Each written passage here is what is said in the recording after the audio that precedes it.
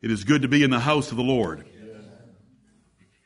Let us open our Bibles to John chapter 1, the first chapter of the Gospel of John, and let us trust by God's grace we can finish this wonderful introduction, prologue or preamble, whatever you'd like to call it, that John gave us to introduce his gospel.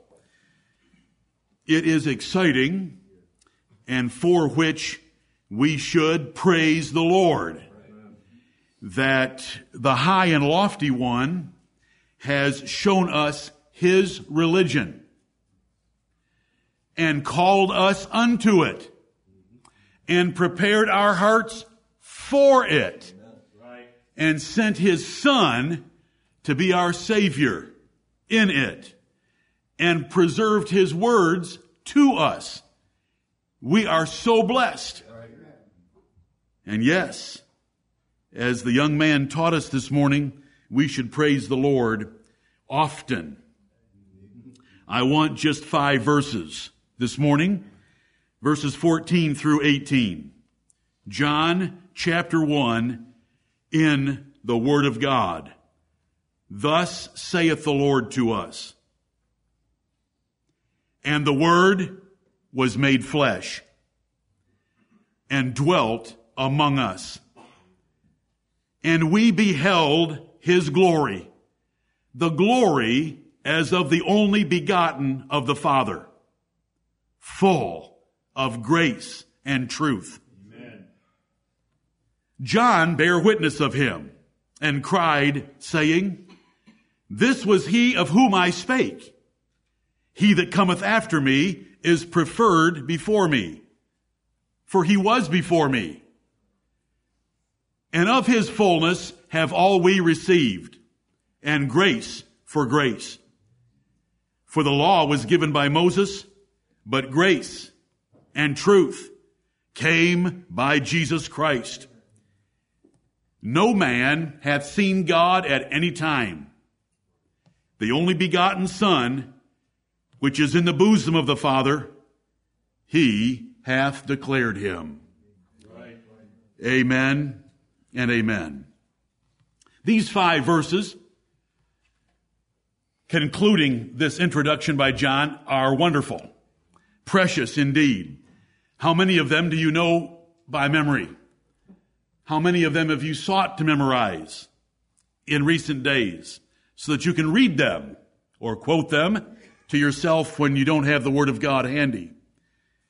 The verses declare that the Word of God of John 1:1, in the beginning was the Word, and the Word was with God, and the Word was God, was made flesh and dwelt on earth. An incredible thing. God himself dwelling on earth. What other personage, what other person of history, fame, or family should steal any of our attention, affection that belongs to him?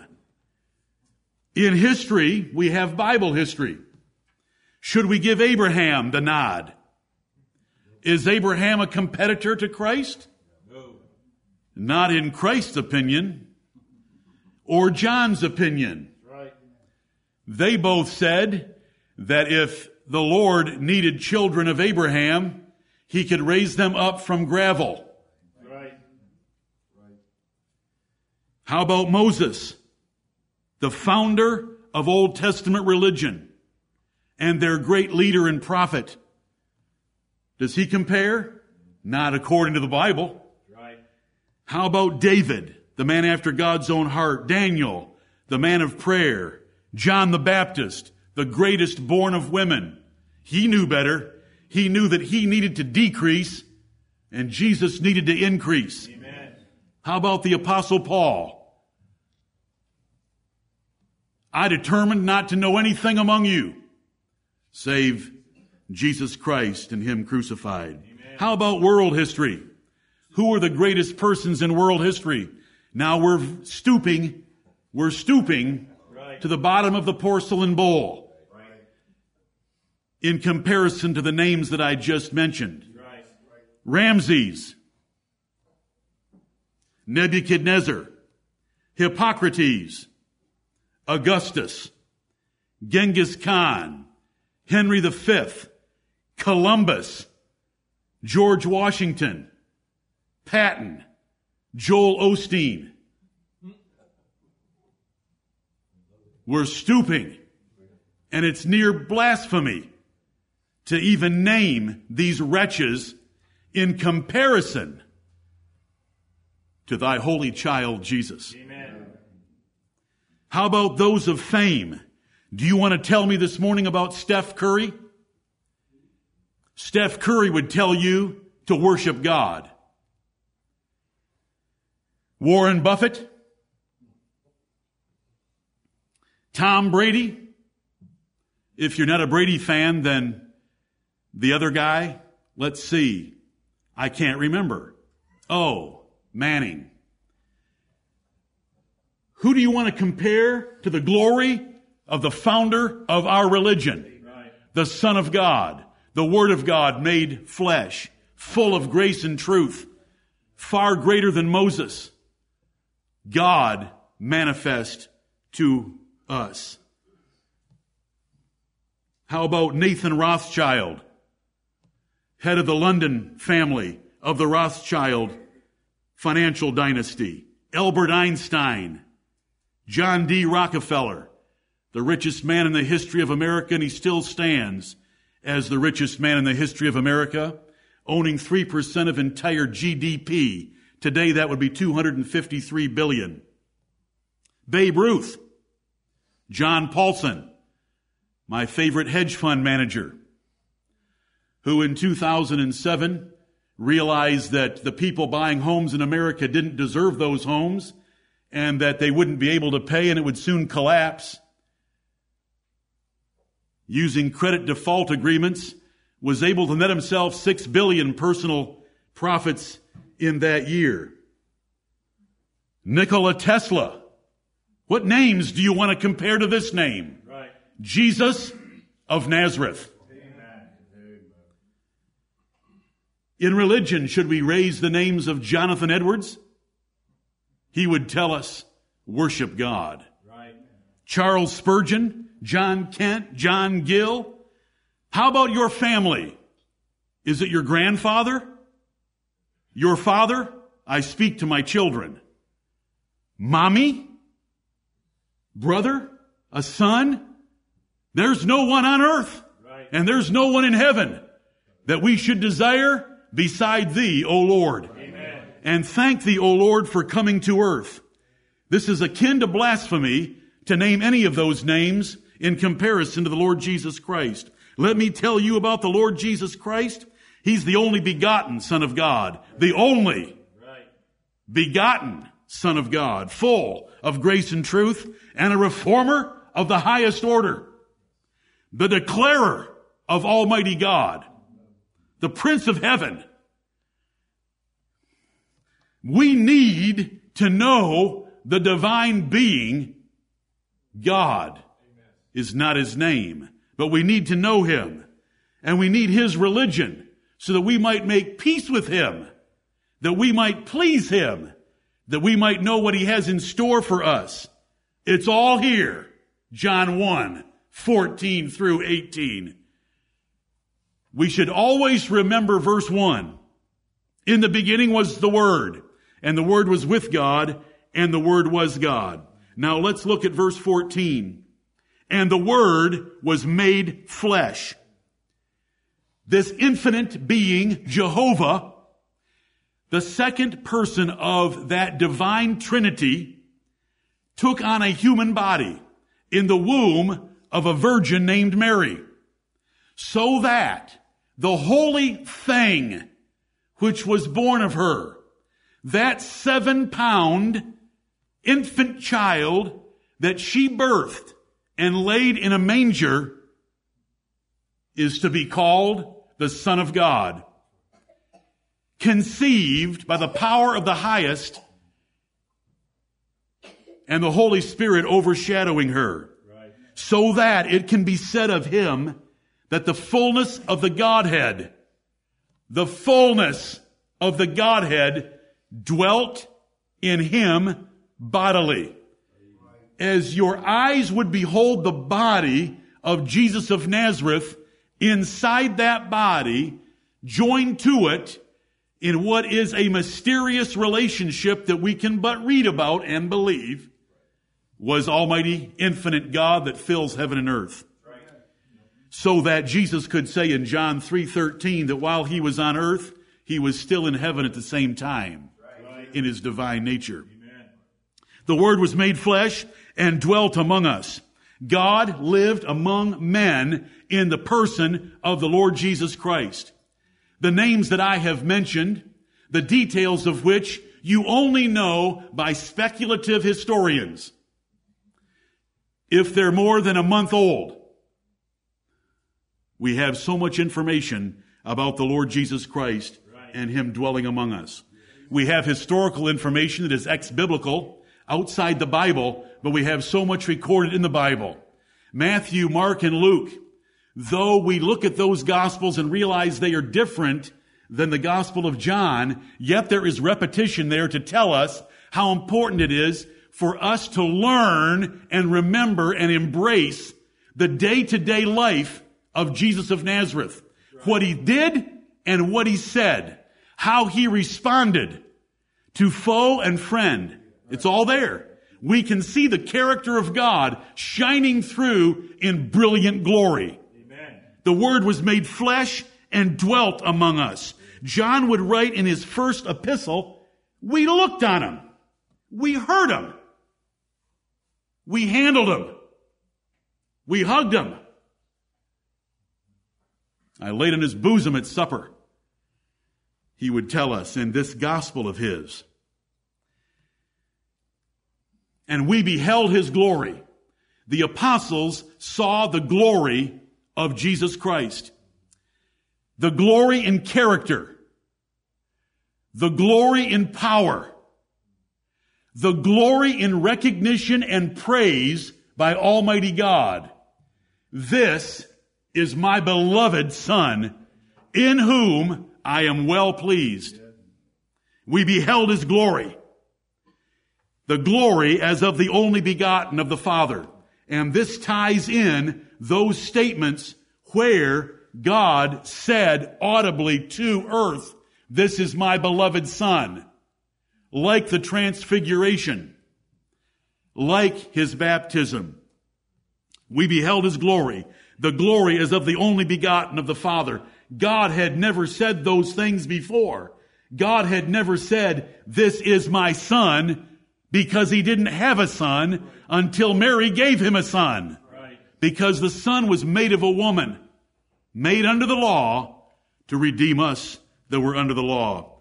Then after that parenthetical description of what the apostles saw, it says, full of grace and truth. Jesus of Nazareth is full of grace and truth. He is the founder of our religion. Thank you, Lord, for his grace.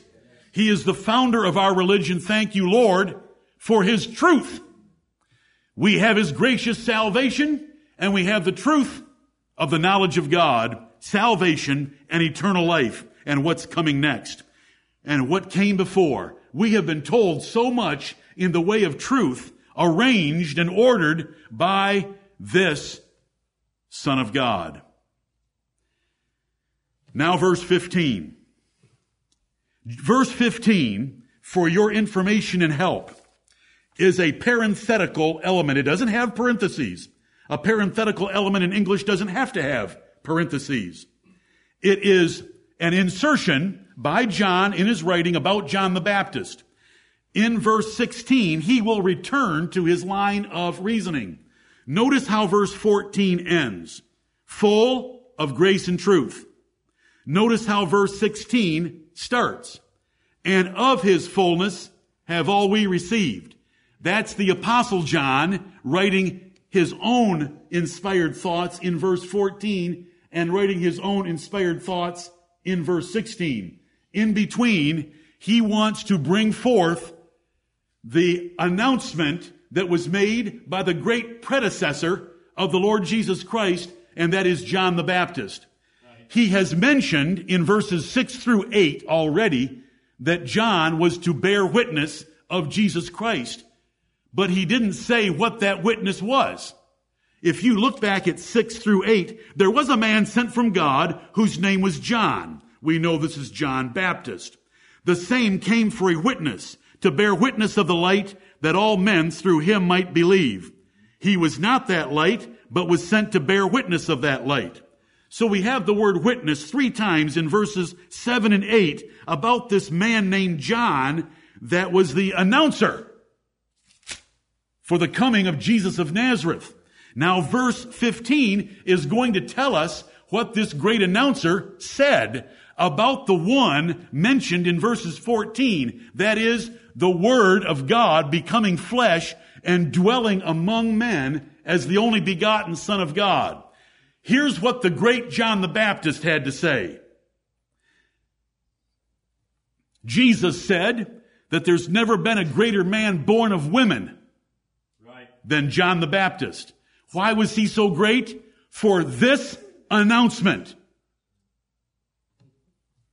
Because when it comes to the rest of our gospel faith, the least in our church is greater than John the Baptist.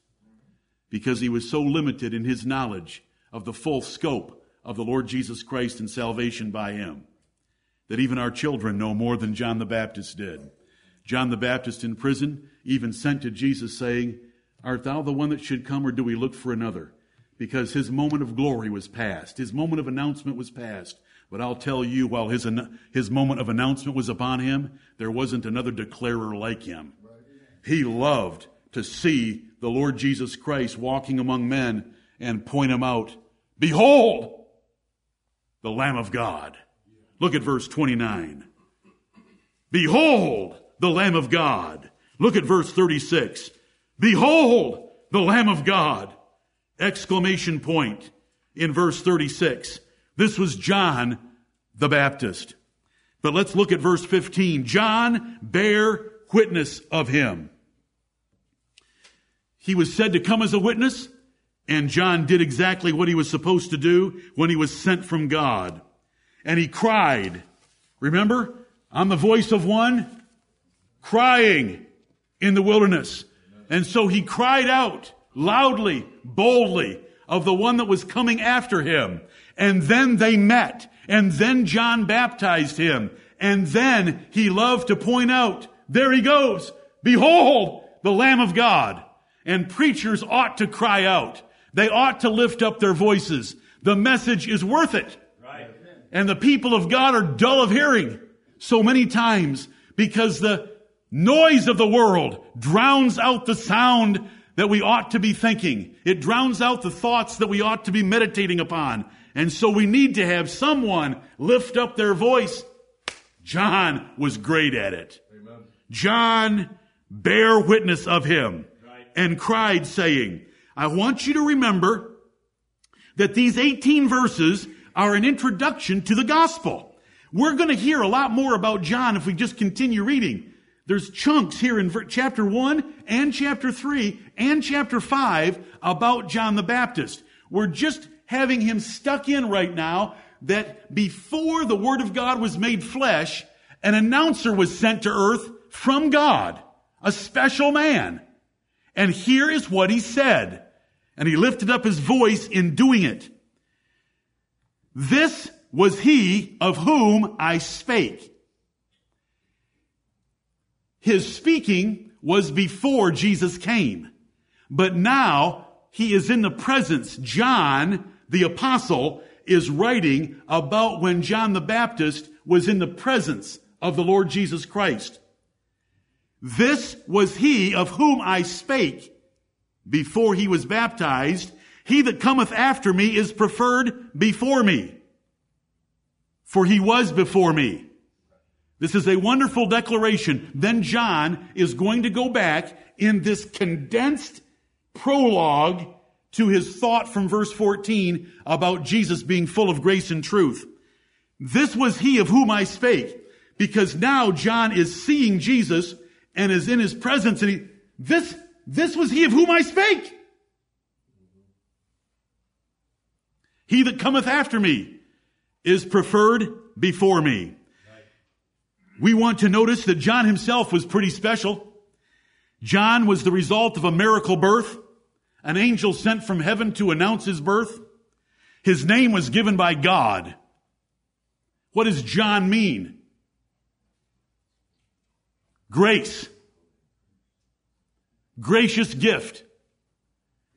He was a Nazirite by his conduct. He was a baptizer, a very special man in the annals of human history recorded for us in the Bible, the predecessor of our Lord Jesus Christ. Now, he was pretty special, but he said there's coming one after me that is preferred before me. Right.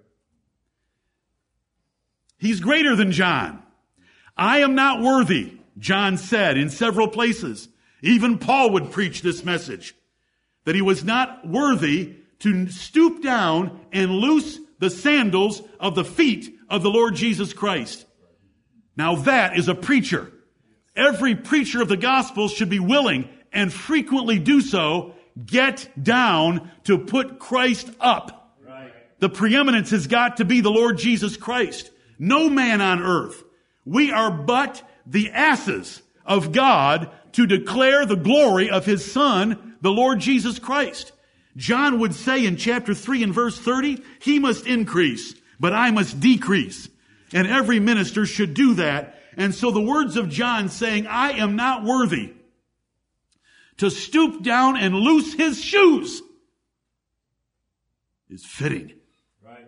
True humility makes statements like that, and they're not made jesting.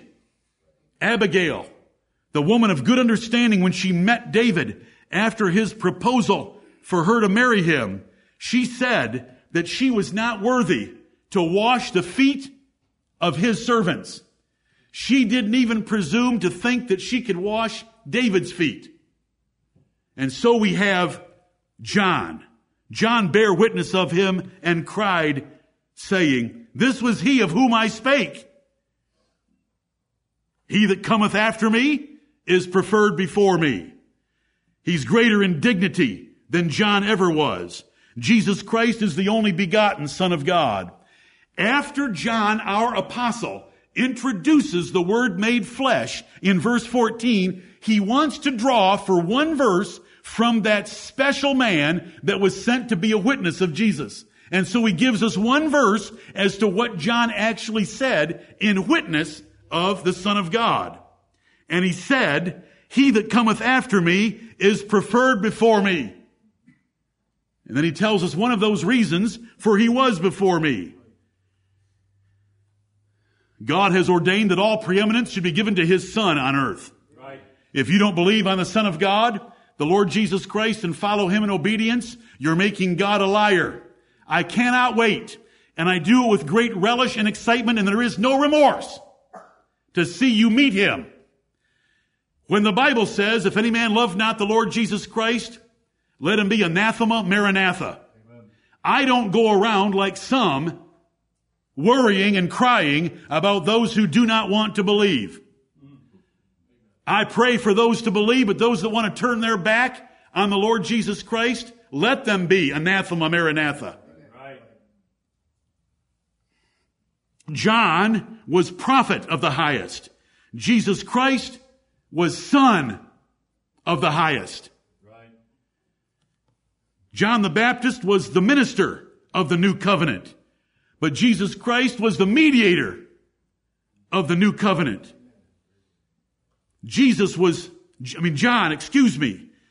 was made just like all other men are made. But the Word made all things, including John. John was inferior to the least in the church. Jesus is head and corner of that church. Amen. John leaped for joy by the Holy Spirit.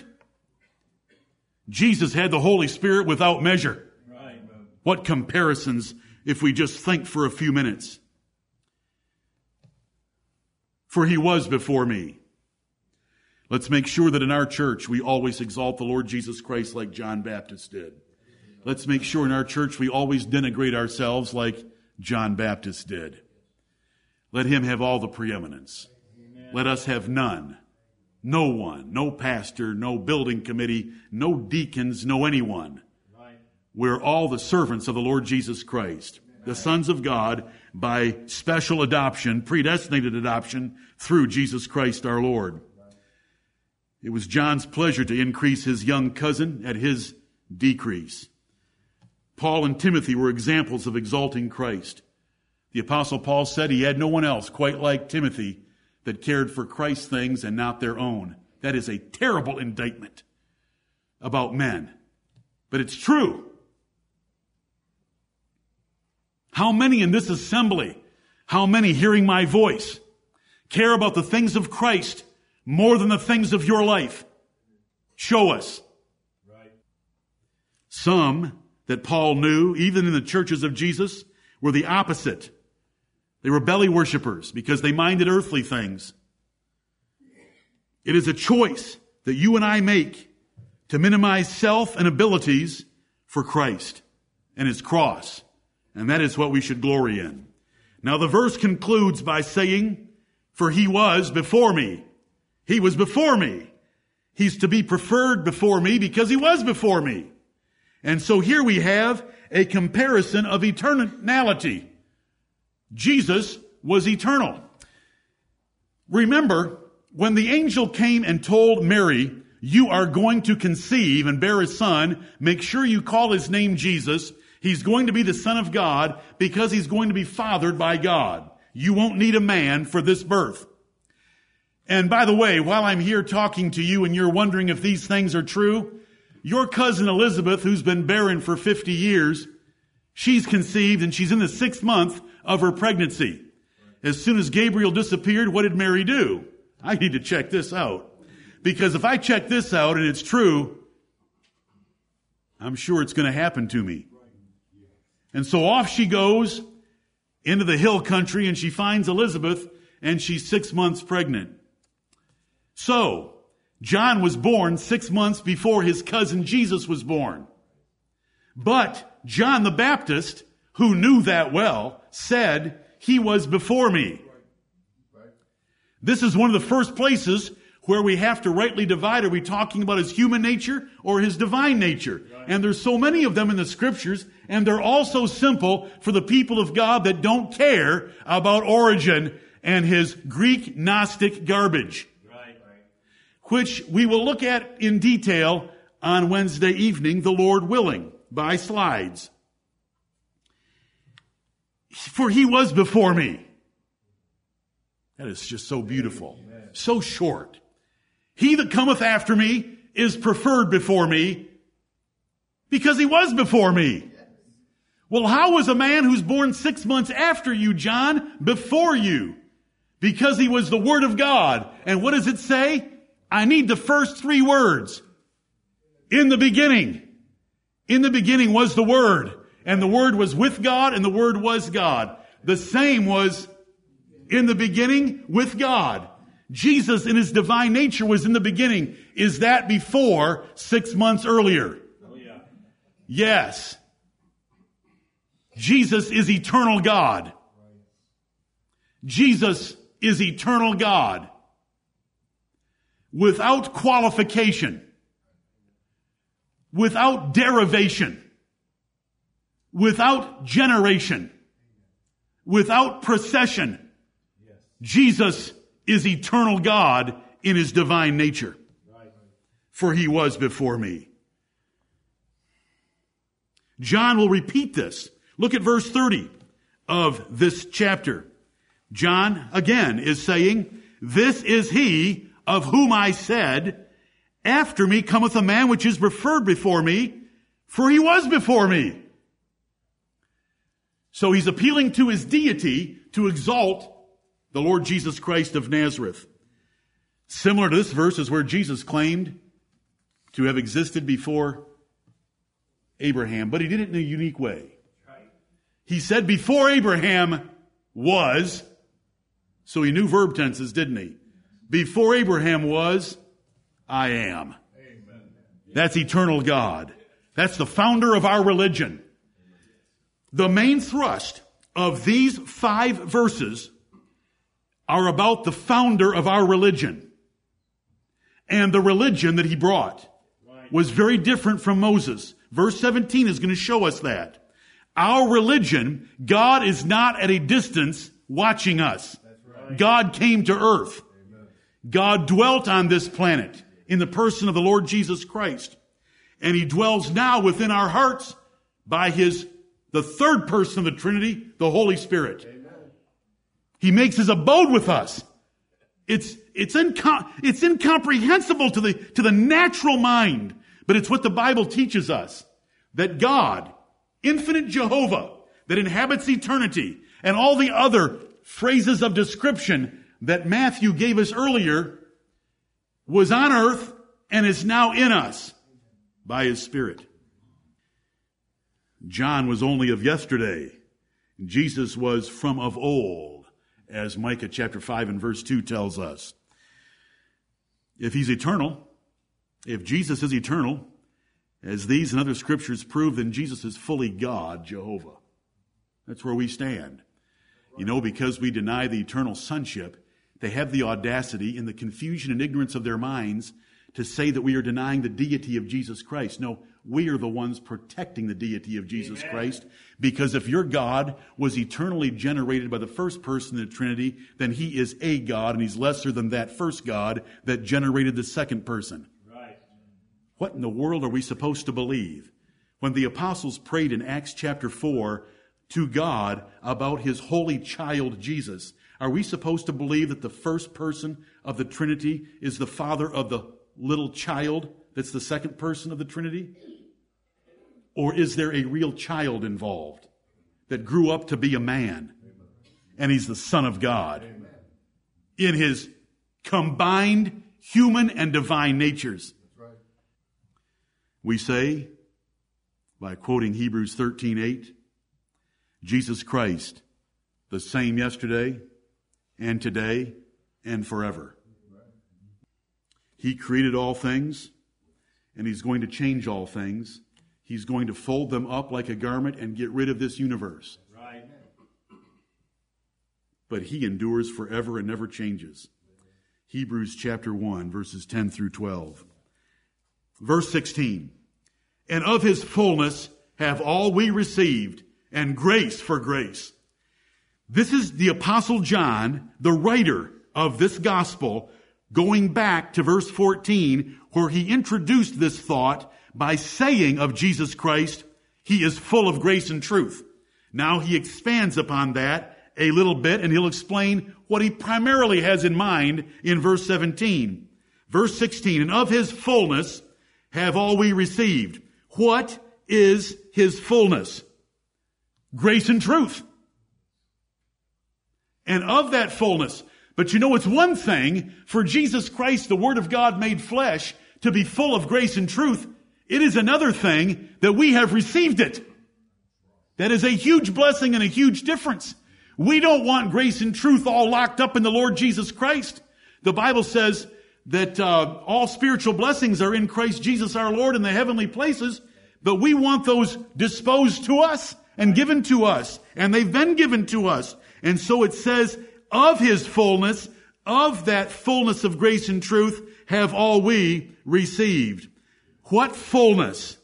It's the grace and truth from verse 14. Great grace ordained Jesus to come for us. Great grace gifted Jesus Christ to do what He did for us. Great grace sent Him. For God so loved the world that He gave His only begotten Son.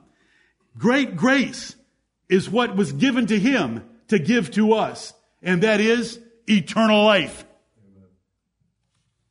If you read the Bible, you see Psalm 68, and you see Acts chapter 2, and you see Ephesians chapter 4.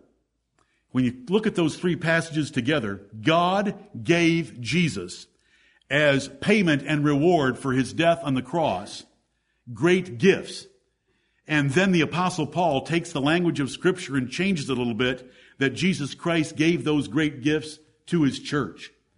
There's grace and more grace, as we're going to get to in just a moment. There's so much grace under the ministry of the Lord Jesus Christ. The state of truth in the world was darkness before Jesus came with full gospel light.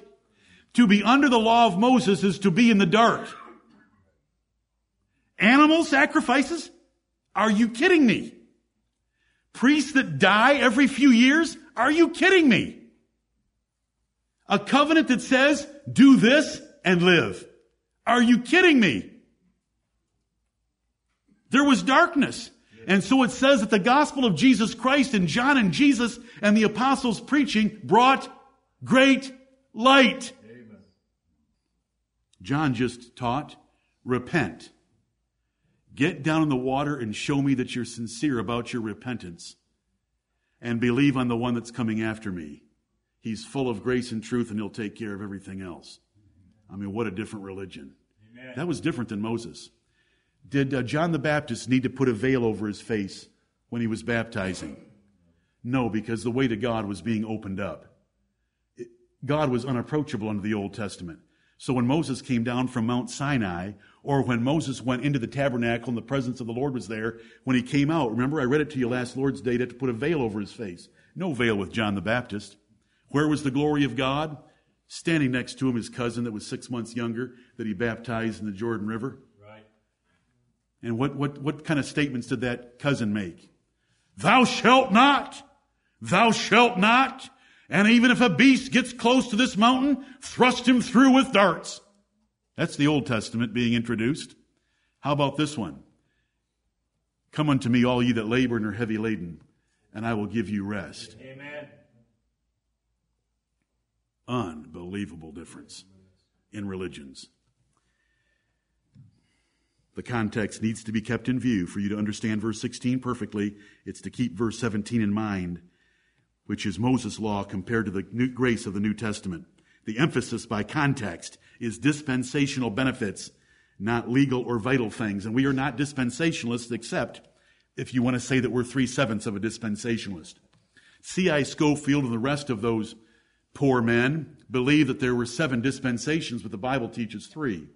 There was a dispensation that lasted 2,500 years from Adam to Moses. It's identified by that expression in Romans 5:14. Then there's 1,500-year dispensation from Moses to Christ. And John the Baptist ended Moses. He began the ending of Moses because it was a 40-year period of transition to the new covenant.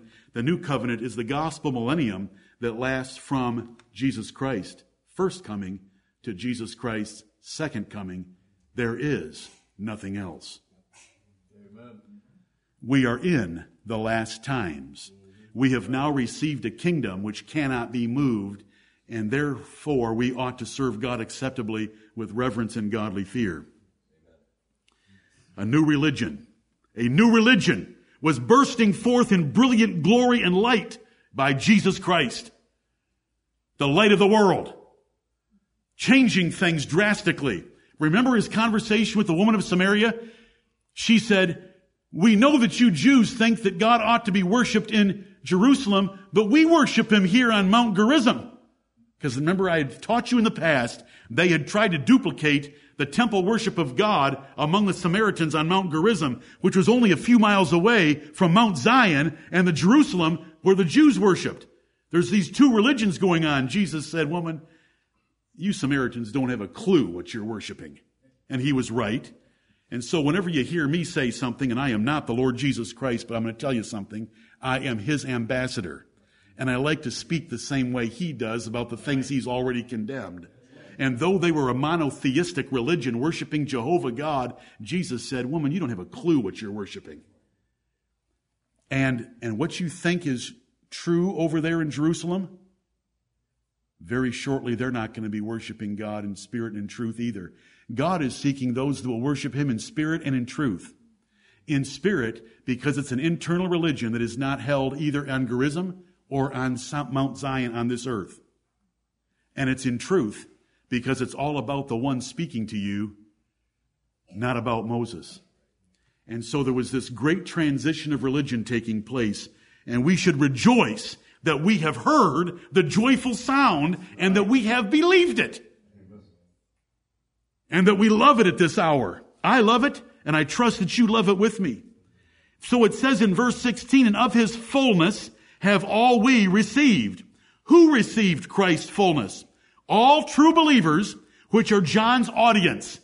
John is writing to increase the faith of those that believed on him. We do not need to worry about active or passive voice in this expression, since both are definitely here, with the emphasis being on the practical phase of salvation, which is actively received by believers on Jesus Christ. Because to believe on Jesus Christ would mean you left the sacrificial system of Moses to follow the Son of God. And thus the persecution of Jews in that 40-year period of time. So believers, when they hear the message, they believe and they are relieved. What did Paul, look at Romans 10 if you want to see a reference about this. Listen to what Paul said. Romans 10, verse 1, Brethren, my heart's desire and prayer to God for Israel is that they might be saved. For I bear them record that they have a zeal of God, but not according to knowledge. So there's knowledge out there that they don't know yet, which means they're still following Moses' law. For they, being ignorant of God's righteousness and going about to establish their own righteousness, have not submitted themselves unto the righteousness of God. For Christ is the end of the law for righteousness to everyone that is elect, to everyone that is justified, to everyone that is regenerated, to everyone that believes. You can be elect, justified, regenerated like these and still keeping the law of Moses because you're ignorant of the truth. Full of grace and truth. Full of grace and truth. Amen. Verse 16, of his fullness have all we received. We love John because John tells us exactly why he wrote. These things have I written unto you that believe on the name of the Son of God, that ye may know that ye have eternal life, and that ye may believe on the name of the Son of God. Notice he doesn't say, these things have I written unto you that believe in the name of the Son of God, that you may take my gospel and epistles and pass them out at the mall and get others to believe on the name of the Son of God. He does not say that. He is writing to believers to tell them more about Jesus Christ so that they would believe on him yet more, which would increase their assurance that they had eternal life. That is a wonderfully kind message from God to his children, and John told us that. Romans 10 is a perfect cross-reference for John chapter 1 and verse 16, of his fullness have all we received. When we believe the gospel of Jesus Christ, it saves us from any other method of salvation, any other religion, and brings us into the true religion, brings peace to our souls, and a grace in which we stand that is superior to any other. And then it says, and grace for grace. What have we received? What has Jesus Christ done for us? What has been the benefit or the result of the Word being made flesh? What happened because the Word was made flesh? What happened by God sending his Son to earth? What happened by us beholding the glory as of the only begotten Son of God? Grace and truth were delivered to us by a special ambassador sent from heaven, the Son of God. We were blessed abundantly with grace and truth. And in case you're wondering about how much grace there was, the Apostle John adds by the Holy Spirit, and grace for grace. There's just an abundant oversupply of grace. And so we have this little expression, like in the Bible, where we have the expression Abba Father. That is a repetition for emphasis. There's no change in the meaning. Abba is Aramaic for father. Father is from the Greek for father. It's Father, Father, Abba Father. A repetition for emphasis. God is not just our God, our Creator, and the supreme being of the universe, but He's our Father. But in this case, it's grace for grace. Zechariah chapter 4, God sent a messenger, an angelic messenger to Zerubbabel, telling him about the rebuilding of the temple. That when they built that temple, there would be shoutings of grace, grace unto it. A repetition of grace. I hope that last night, if you read Romans chapter 5, you looked for the word also. You looked for the word abound. Because the also is there. Look at Romans chapter 5 briefly. I love Romans 5. Romans 5 is one of the simplest, most grace-packed chapters in the Bible. Romans chapter 5. Verse 1, therefore, being justified by faith, we have peace with God through our Lord Jesus Christ. That is an incredible transaction there. Paul has taken 4 chapters to fully explain us being justified in the sight of God by God being at peace with us. Therefore, being justified by faith, we have peace with God. Once God's at peace with us, then we can be at peace in our souls with God. By whom also, notice verse 2. I want you to notice the also. By whom also. Now wait a minute. Shouldn't we be content with justification in verse 1? We're saved from hell. We need to live in this world. So it says, by whom also. Who's the whom? The Lord Jesus Christ. Amen. By whom also we have access by faith into this grace wherein we stand and rejoice in hope of the glory of God. Your conversion and your joy in it is by the Lord Jesus Christ, and it's another stage blessing of grace. Grace for grace. The grace just keeps pouring out. Verse 3, what do those first words mean? Do they mean grace for grace to you? And not only so, not only are we justified in verse 1, not only are we standing in the grace of God in verse 2, we have more grace being piled up in verse 3. And it's about getting us through our tribulations by the power of the Holy Ghost, which is given unto us to shed abroad in our hearts that God loves us, so that when all the world is falling away from around us and the mountains are being thrown into the sea and everything is turned upside down in your life, there is inside you the person of God himself shedding abroad, I love you. Don't worry about a thing. I love you. Don't worry about a thing. I know that the ground is trembling under you right now. I know that your heart is beating faster. I know your blood pressure is rising. I know that you're fearful, but I love you. And when it says the Holy Spirit sheds it abroad, if we are walking in the Holy Ghost and submissive to his leadings, it is a loud voice declaring that to us. You want to talk about grace for grace? If you want to cross-reference for this part of verse 16, it's Romans 5. How about verse 11? And not only so. Now wait a minute. Paul, you just can't keep doing this to us. You can't start out with justification, which has been the most important doctrine that you ever imagined in the first 4 chapters. If you read the first 4 chapters, justification is the greatest doctrine of salvation. Paul starts with justification in Romans chapter 5, verse 1, adds to it in verse 2, adds to it in verse 3, then starts piling on.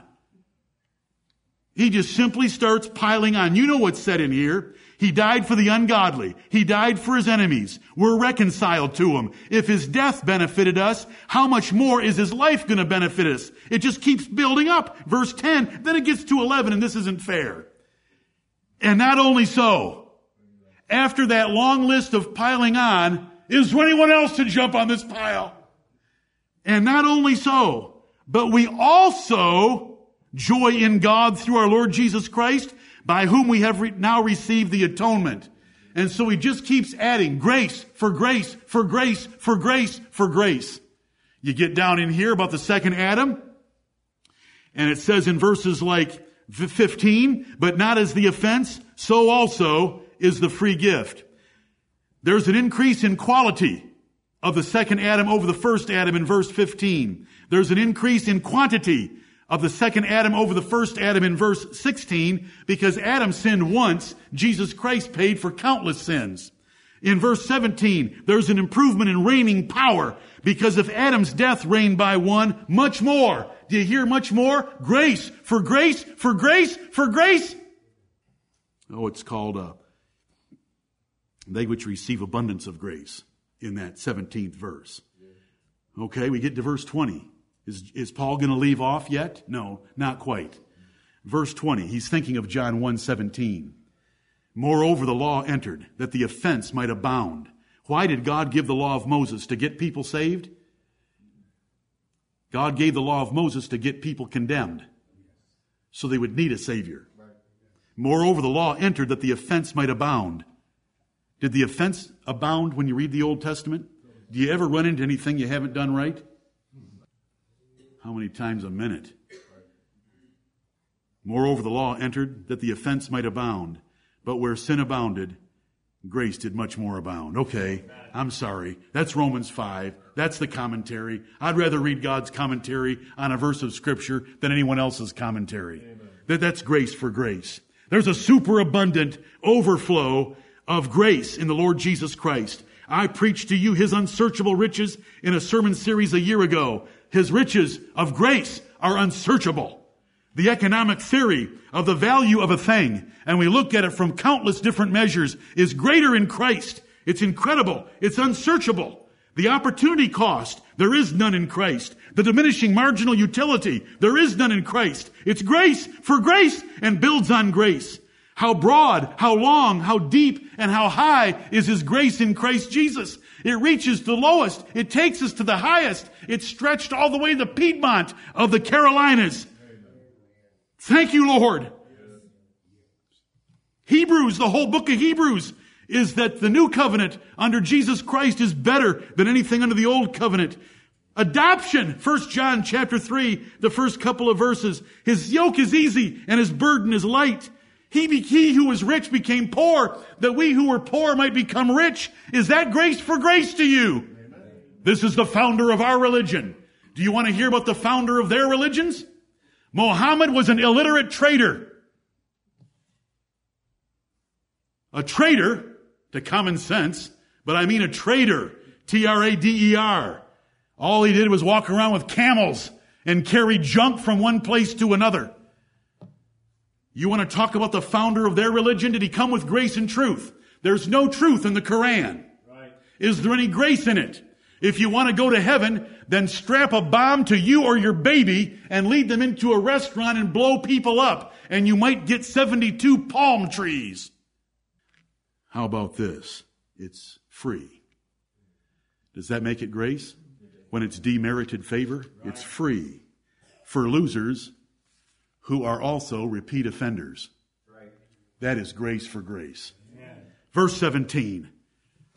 For, this is the explanation, and I hope that it's making sense to you as I'm trying to tie these 5 verses together, what they really mean when it's talking about grace. I have not emphasized the grace of election. I haven't emphasized the grace of justification so much. I haven't emphasized the grace of regeneration because it's primarily the message of grace. Because that's what Moses brought, was a message of condemnation, but Jesus brought a message of grace. Verse 17, for the law was given by Moses. That preposition, start opening up this verse, is tying us into verse 16, how we ought to understand the grace and truth of verse 14 and the grace in verse 16. For the law was given by Moses. The law of condemnation, Exodus chapter 20 being the 10 commandments, Deuteronomy 5 being the repetition of the 10 commandments, and the other 715 commandments given to Moses that he gave to the children of Israel. The law was given by Moses, but grace and truth came by Jesus Christ. John is writing this after Jesus came, after seeing His life, after hearing His gospel, after seeing Him die, after seeing Him resurrected and seeing Him ascend into heaven. He had this to say: there's a huge difference. There's a new religion in the earth, and it's the religion of the Lord Jesus Christ. And though you were circumcised the 8th day, and though you have kept all the commandments of Moses, like Saul of Tarsus, you need to be baptized by a certain disciple named Ananias to be part of the religion of Jesus Christ. This is what God came to earth. The Word was made flesh and preached a new religion. He is the founder of it. He is the head of it. He's our Lord and our Savior. He's our brother and our friend. He's our husband. He is our everything. The law was given by Moses, but grace and truth came by Jesus Christ. If you go read Hebrews chapter 3 and 4, it compares Jesus to Moses. Just listen to the beauty of these words. Hebrews chapter 3. Wherefore, holy brethren, partakers of the heavenly calling, consider the apostle and high priest of our profession, Christ Jesus, who was faithful to him that appointed him, as also Moses was faithful in all his house. The heads of two religions, Moses, Christ. For this man, speaking of Jesus, for this man was counted worthy of more glory than Moses, inasmuch as he who hath builded the house hath more honor than the house. Right. For every house is builded by some man, but he that built all things is God. And Moses verily was faithful in all his house as a servant, but Christ as a son over his own house. Right. Whose house are we, if we hold fast the confidence and the rejoicing of the hope firm unto the end?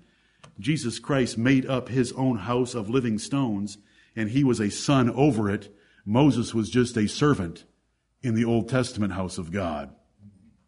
So there's that comparison, and Hebrews 3 and 4 are about that comparison. All that the Jews had, and if you were a Jew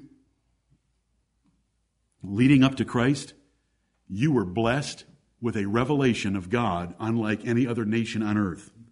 But all that the Jews had, temple worship, the altar of God, that he accepted the offerings there, the sacrificial system, all the ceremonies, the scriptures, the priests, the holy days, the laws, were from God. But they were declared by Moses. He was the mediator of the old covenant. Because remember, the people said, we don't want God to talk to us any longer. Moses, you go talk to God, then come and tell us. And so Moses did that. The law was given by Moses, but grace and truth came by Jesus Christ. The Bible says in Luke 16:16, the law and the prophets were until John. Since that time, the kingdom of God is preached, and every man presseth into it. John, what was his message? Repent, for the kingdom of heaven is at hand.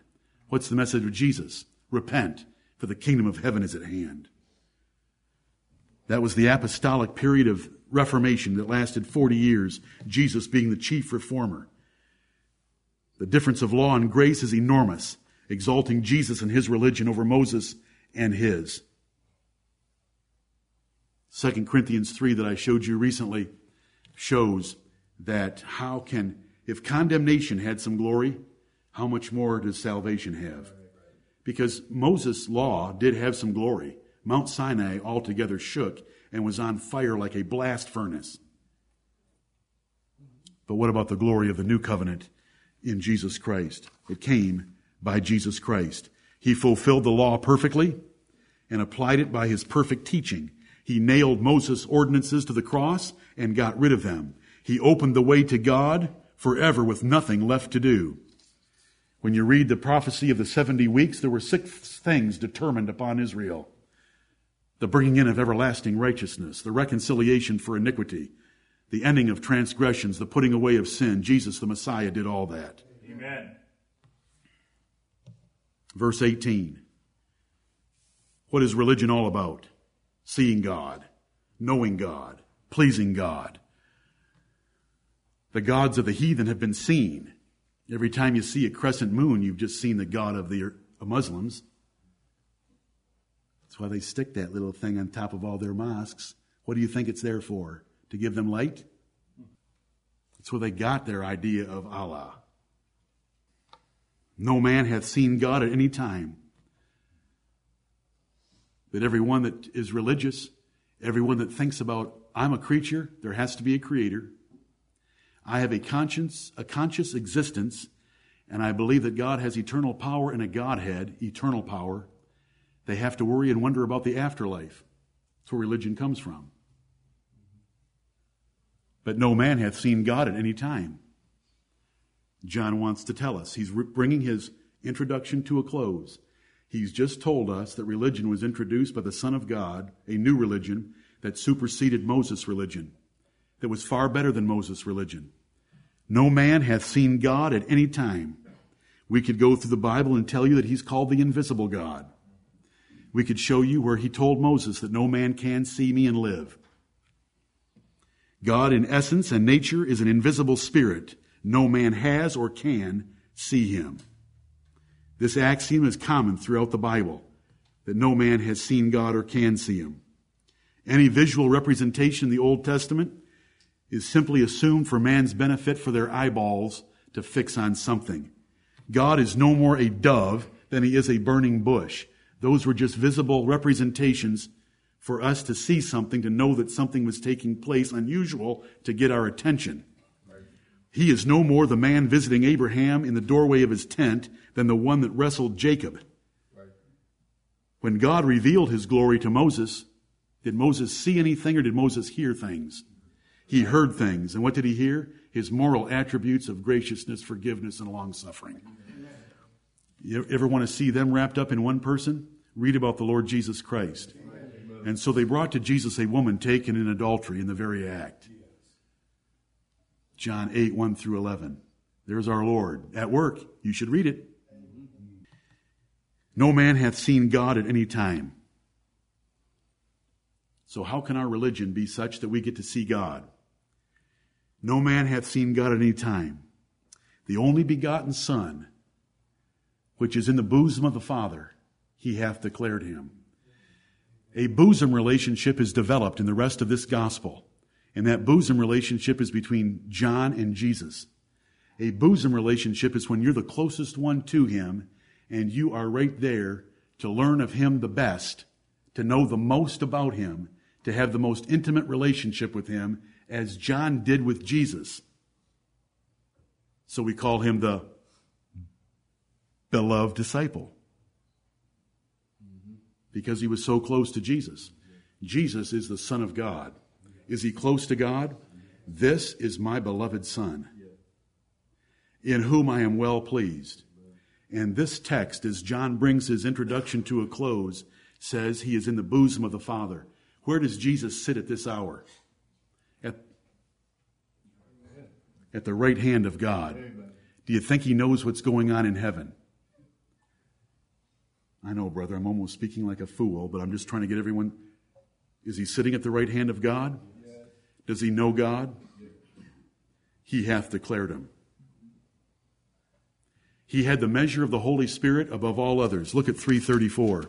I'm almost done. Hold with me just a couple of minutes. 3:34.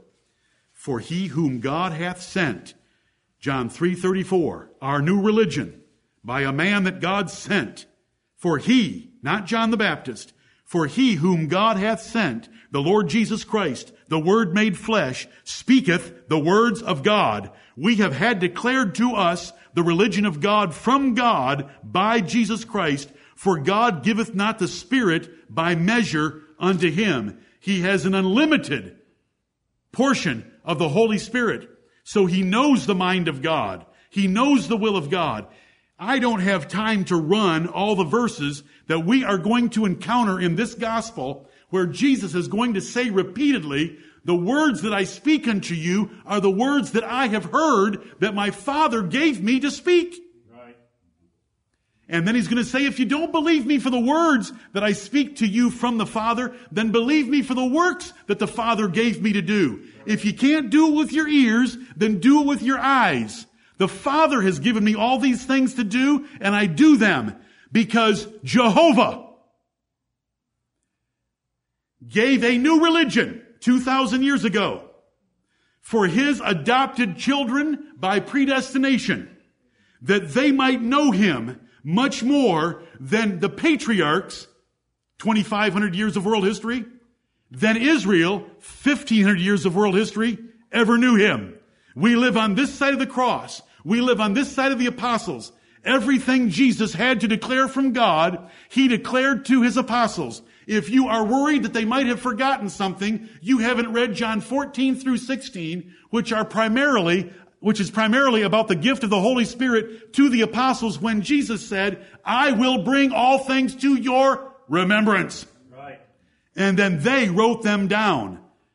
God does not bring all things to my remembrance, and he doesn't bring all things to your remembrance, but he did bring all things to the apostles' remembrance, and they wrote them down. Do you know how blessed we are? Amen. To have the religion of Jehovah administered, ordained in the hands of the bishop, the Savior, the Lord, the Prince of the kings of the earth. the Son of God, the Word made flesh. No man hath seen God at any time, nor shall we. But do you want to see God? John 1:18, the only begotten Son, which is in the bosom of the Father, he has the closest relationship possible with him, has declared him to us. He is the express image of his person. He is the brightness of his glory.